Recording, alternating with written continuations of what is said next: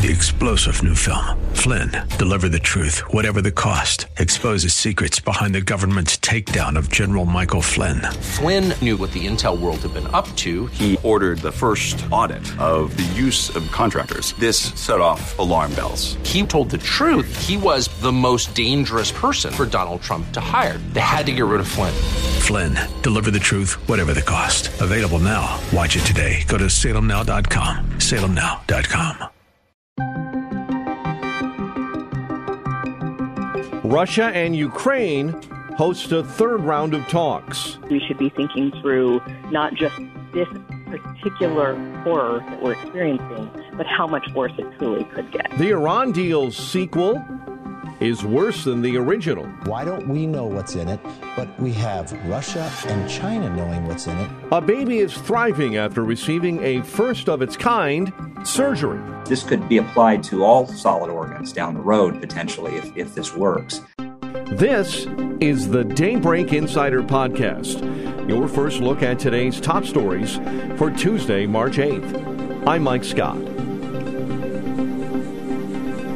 We're keeping a close eye on Ukraine, where Russia and Ukrainian delegations resume talks on Monday, following failed attempts to begin evacuating citizens from besieged Ukrainian cities, including the port city of Mariupol. After the first two attempts failed over the weekend, a third round of talks between the two sides ended with a top Ukrainian official saying there had been minor, unspecified progress toward establishing safe corridors that would allow civilians to escape the fighting. On the home front, White House Press Secretary Jen Psaki says talk continues about potentially banning Russian energy imports. No decision has been made at this point by the president about a ban on importing oil from Russia. And those discussions are ongoing internally and also with our counterparts and partners in Europe and around the world. Psaki says watching the horror in Ukraine is hard, but there are limits to what the U.S. can do to help. This is barbaric. It's horrific to watch. I mean, you have 1.5 million, if not more, refugees crossing the border. You have mothers and children dead on the side of the road. This is heart-wrenching to watch. And it is. It's heart-wrenching to watch, you know. And I think for us who are working in public service, you watch in these moments, and there are limitations in the sense that we are not going to send U.S. troops to fight in Ukraine against Russia. The president is not going to do that. That is what you have to weigh as president of the United States. Turning to the Pentagon, Press Secretary John Kirby there says Russian forces have switched their focus to aerial bombardment. And of course, that has been leading to, and as you would expect it would, when you're relying more on long-range fires, you're gonna cause more damage, and you're gonna kill more people and injure more people. And so that's what we think is happening. That's what we're seeing. Kirby says Vladimir Putin has massed his invasion forces. Our assessment is he has pretty much all of it inside Ukraine now, the ground forces in particular. So he has an awful lot of combat power available to him. Kirby went on to explain that Russian ground forces are frustrated by slow progress and the switching of tactics. What we assess is as they continue to get frustrated, they continue to rely now more on what we would call long-range fires. So this is bombardment, missile strikes, long-range artillery into city centers that they aren't in yet, at least not on the ground in any significant number. Kirby says more U.S. troops will also be heading to Europe. Secretary Austin ordered the deployment from the United States of an additional approximately 500 U.S. military personnel to locations in Europe to augment U.S. forces that are already in theater. Author and political commentator Molly Hemingway joined the Salem Radio Network to discuss the war in Ukraine, what America should be doing, and what Americans should be wary of. Where I don't think you're seeing Americans really thinking through what the long-term consequences are of some of these actions. And I think they're more concerned about appearing tough than actually thinking how to end this humanitarian disaster, how to end it quickly without risking literally nuclear war. And it doesn't seem like there are a lot of adults thinking through these very difficult issues. Hemingway goes on to emphasize that most people don't understand the hazardous road America is walking. We're just seeing some of the same tired talking points without a sense that people understand the risks that are in play here. I mean, take even some of what we've done with sanctions and getting Russia off of the financial system. The U.S. dollar being the reserve currency gives us a lot of power. It enables us to have a lot of debt. Moving everybody into a different system and making the U.S. dollar not so important is a very bad situation for us, even in the short term, but certainly in the long term. Hemingway also points out that countries who are not going along with America's sanctions are finding ways to benefit. You see how some countries have not gone along with the West's approach to isolating and sanctioning Russia, which means that this increases the power of the Eastern blocs, China and India working with Russia on supply chains, and a means out of some of the sanctions that we've put on them. We do not want Russia and China to be stronger. We don't want that alliance to grow stronger. It's already too strong, and we should be thinking through not just this particular horror that we're experiencing, but how much worse it truly could get. Hemingway says, in her view, the war in Ukraine is also empowering China. This entire debacle couldn't be happening at a better time for China as it continues its Cold War with us. And you think back to Kissinger and how he talked about the importance of triangulating the relationship between the Soviet Union, China, and us. That was part of why Nixon got closer to China, was to constrain the Soviet Union. And now it seems that China and Russia are understanding that and working that against us. Our guest on the Daybreak Insider podcast is Mollie Hemingway.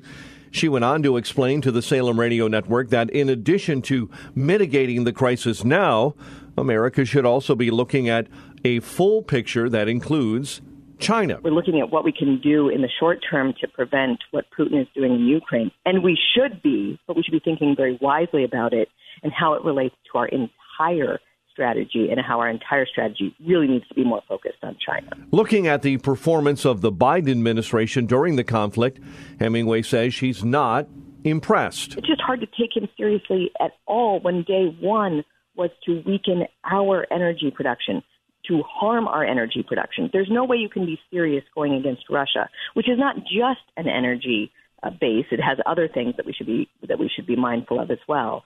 But when we can't take it seriously, any effort to go against them, when we are crippling our own energy supply. And looking forward, she says she's worried about America being pulled into a war. This is a serious disaster we're facing, and people should be doing everything in their power to end it as quickly as possible, as peacefully as possible. We should be thinking off-ramps for everybody, because this is not a good moment. It's never a good moment to fight a world war, but this is particularly not a good moment for us to be involved in a world war, given our economy and given what we're dealing with domestically. At the same time that the U.S. has isolated Russia on almost every economic front except energy, according to reports, President Biden is outsourcing his Iran deal negotiations to Vladimir Putin ally Mikhail Yulinov. According to Gabriel Nourana, former State Department official under former President Trump, the agreement would lift sanctions on a number of grotesque bad actors in Iran. And it would also remove sanctions from the Revolutionary Guard General Hussein Dagan, who led forces in Lebanon. At the same time, Hezbollah bombed the U.S. Marine Corps barracks, killing 241 in 1983. The agreement would also have the effect of removing sanctions on Khamenei's funds collected through the pillaging of dissidents, which runs into the billions of dollars. In a video released, Yulinov seems to brag in English about the concessions made on behalf of Iran. I'm absolutely sincere in this regard. Iran got much more than it could expect. Much more. Realistically speaking, Iran got more than, frankly, I expected. Others expected. Yulinov goes on to say that China has been a pivotal player in negotiating the new Iran deal. Our Chinese friends we are also very efficient and useful as co-negotiators. We could rely on each other on many points. And on many points, through joint efforts, we succeeded. I can recollect dozens of such cases when on rather serious, significant questions, we managed together to get positive results, close to what we wanted to achieve. House Minority Leader Kevin McCarthy joined Fox News and says he is skeptical about a new Iran deal. I just sent a letter to Secretary Blinken about the Iran agreement, what I believe they're really trying to do. And why don't we know what's in it, but we have Russia and China knowing what's in it to bring Iranian oil back in? Why would you fund another country that funds terrorism, that wants to have a nuclear weapon, give it to them, and then give them billions of dollars? The Supreme Court has turned away efforts from Republicans in North Carolina and Pennsylvania to block state court-ordered congressional districting plans more favorable to Democrats. Daybreak Insider's Mike Gracia has those details. The Supreme Court has rejected arguments by Republicans from North Carolina and Pennsylvania to block state court-ordered congressional redistricting plans in each state. Republicans in both states say the new districting plans are more favorable to Democrats. In separate orders, the Supreme Court allowed the maps in North Carolina and Pennsylvania to be in effect for the 2022 elections. In North Carolina, the new map will likely give Democrats an additional House seat in 2023. Separately, Republicans have said the Pennsylvania map will probably lead to the election of more Democrats. Mike Gracia, Washington. The People's Convoy has entered its second day of protest in Washington, D.C., congesting traffic along I-495, commonly called the Beltway. The convoy of truckers is circling the nation's capital as part of an effort to protest COVID-19 restrictions. Maureen Steele, a co-organizer for the convoy, tells the Mike Gallagher Show they've seen tremendous support since leaving California. You know, we thought we'd have support, but right from the moment we left Adelanto Stadium, you know, with thousands of people there sending us off, 3 tractor-trailer trucks full of supplies from, you know, full to bursting. This trip has had so much support. Every overpass, there was only 6 or 7 overpasses this entire trip that didn't have Patriots on them. Steele tells the Salem Radio Network a diverse group makes up the major part of the body of the convoy. It is amazing. America was ready for this, and this is, I've been saying it, it's the great unifier. It's the thing we've been looking for. Everyone can rally under the banner of freedom, and I know, like, behind me you'll see Trump flags, but you know what else you'll see is rainbow flags, and there's everything here. China's economy remains resilient despite rising uncertainties caused by the Ukraine crisis, according to that country's state planner. Beijing has targeted slower economic growth of around 5.5% this year amid an uncertain global recovery and a downturn in that country's vast property sector. However, China's exports did rise by double digits in January and February before Russia's attack on Ukraine roiled the global economy. Daybreak Insider's Jeremy House has more on that story. Customs data show exports grew by 16.3% over a year earlier, and a sign global demand was recovering before President Vladimir Putin's February 24th invasion. Imports advanced 15.5% despite a Chinese economic slowdown that the war threatens to worsen. Forecasters say China and other Asian oil importers will be hurt by surging prices caused by Putin's war. The AAA Motor Club said the price of regular gas went up by almost 41 cents during the past week. That comes in the wake of Russia's invasion of Ukraine and represents the second largest jump in average national prices in a week. Consumers are divided on if paying more for gas is worth holding President Putin to account. This driver, who only identified herself as Mary, says she's willing to keep paying higher gas prices to punish Vladimir Putin for invading Ukraine. It's got to stop. I just feel that it has to stop. These poor people are being, they're being murdered, civilians, all of that, and it's got to stop. What he's doing is criminal. However, this driver says at some point higher gas prices will break his and everyone's budget. How long this can go on, right? Will we be willing to pay $5, $6? And finally, Duke University doctors say a baby is thriving after a first-of-its-kind heart transplant, one that came with a bonus technique of trying to help prevent rejection of a new organ. Dr. Joseph Turek, chief of pediatric cardiac surgery at Duke Health, says the infant Easton Cinnamon is thriving after a first-of-its-kind heart transplant that came with that technique to try to prevent rejection. This transplant was done in the summer, and we've actually waited to announce this because we wanted to make sure that Easton's immune system was responding. And sure enough, he is developing his own immune-fighting cells, these T cells, and we're very excited about it. Dr. Turek says the heart transplant on the baby could be a medical breakthrough that will help many others. This could be applied to all solid organs down the road, potentially, if this works.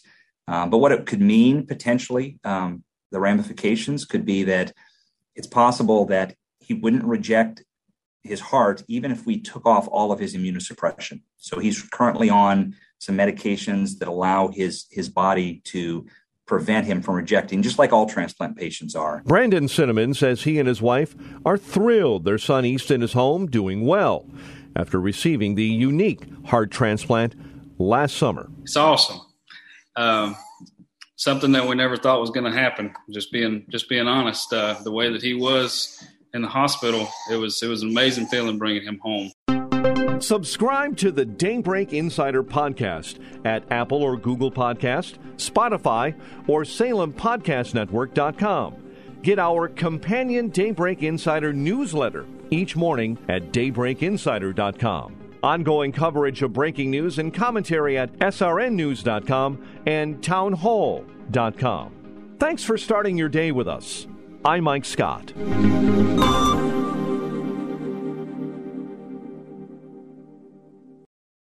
Three-star General Michael J. Flynn, head of the Pentagon Intelligence Agency, knew all the government's dirty secrets. He was one of the most respected generals in the military. Flynn knew what the intel world had been up to. He understood its funding. He ordered the first audit of the use of contractors. This set off alarm bells.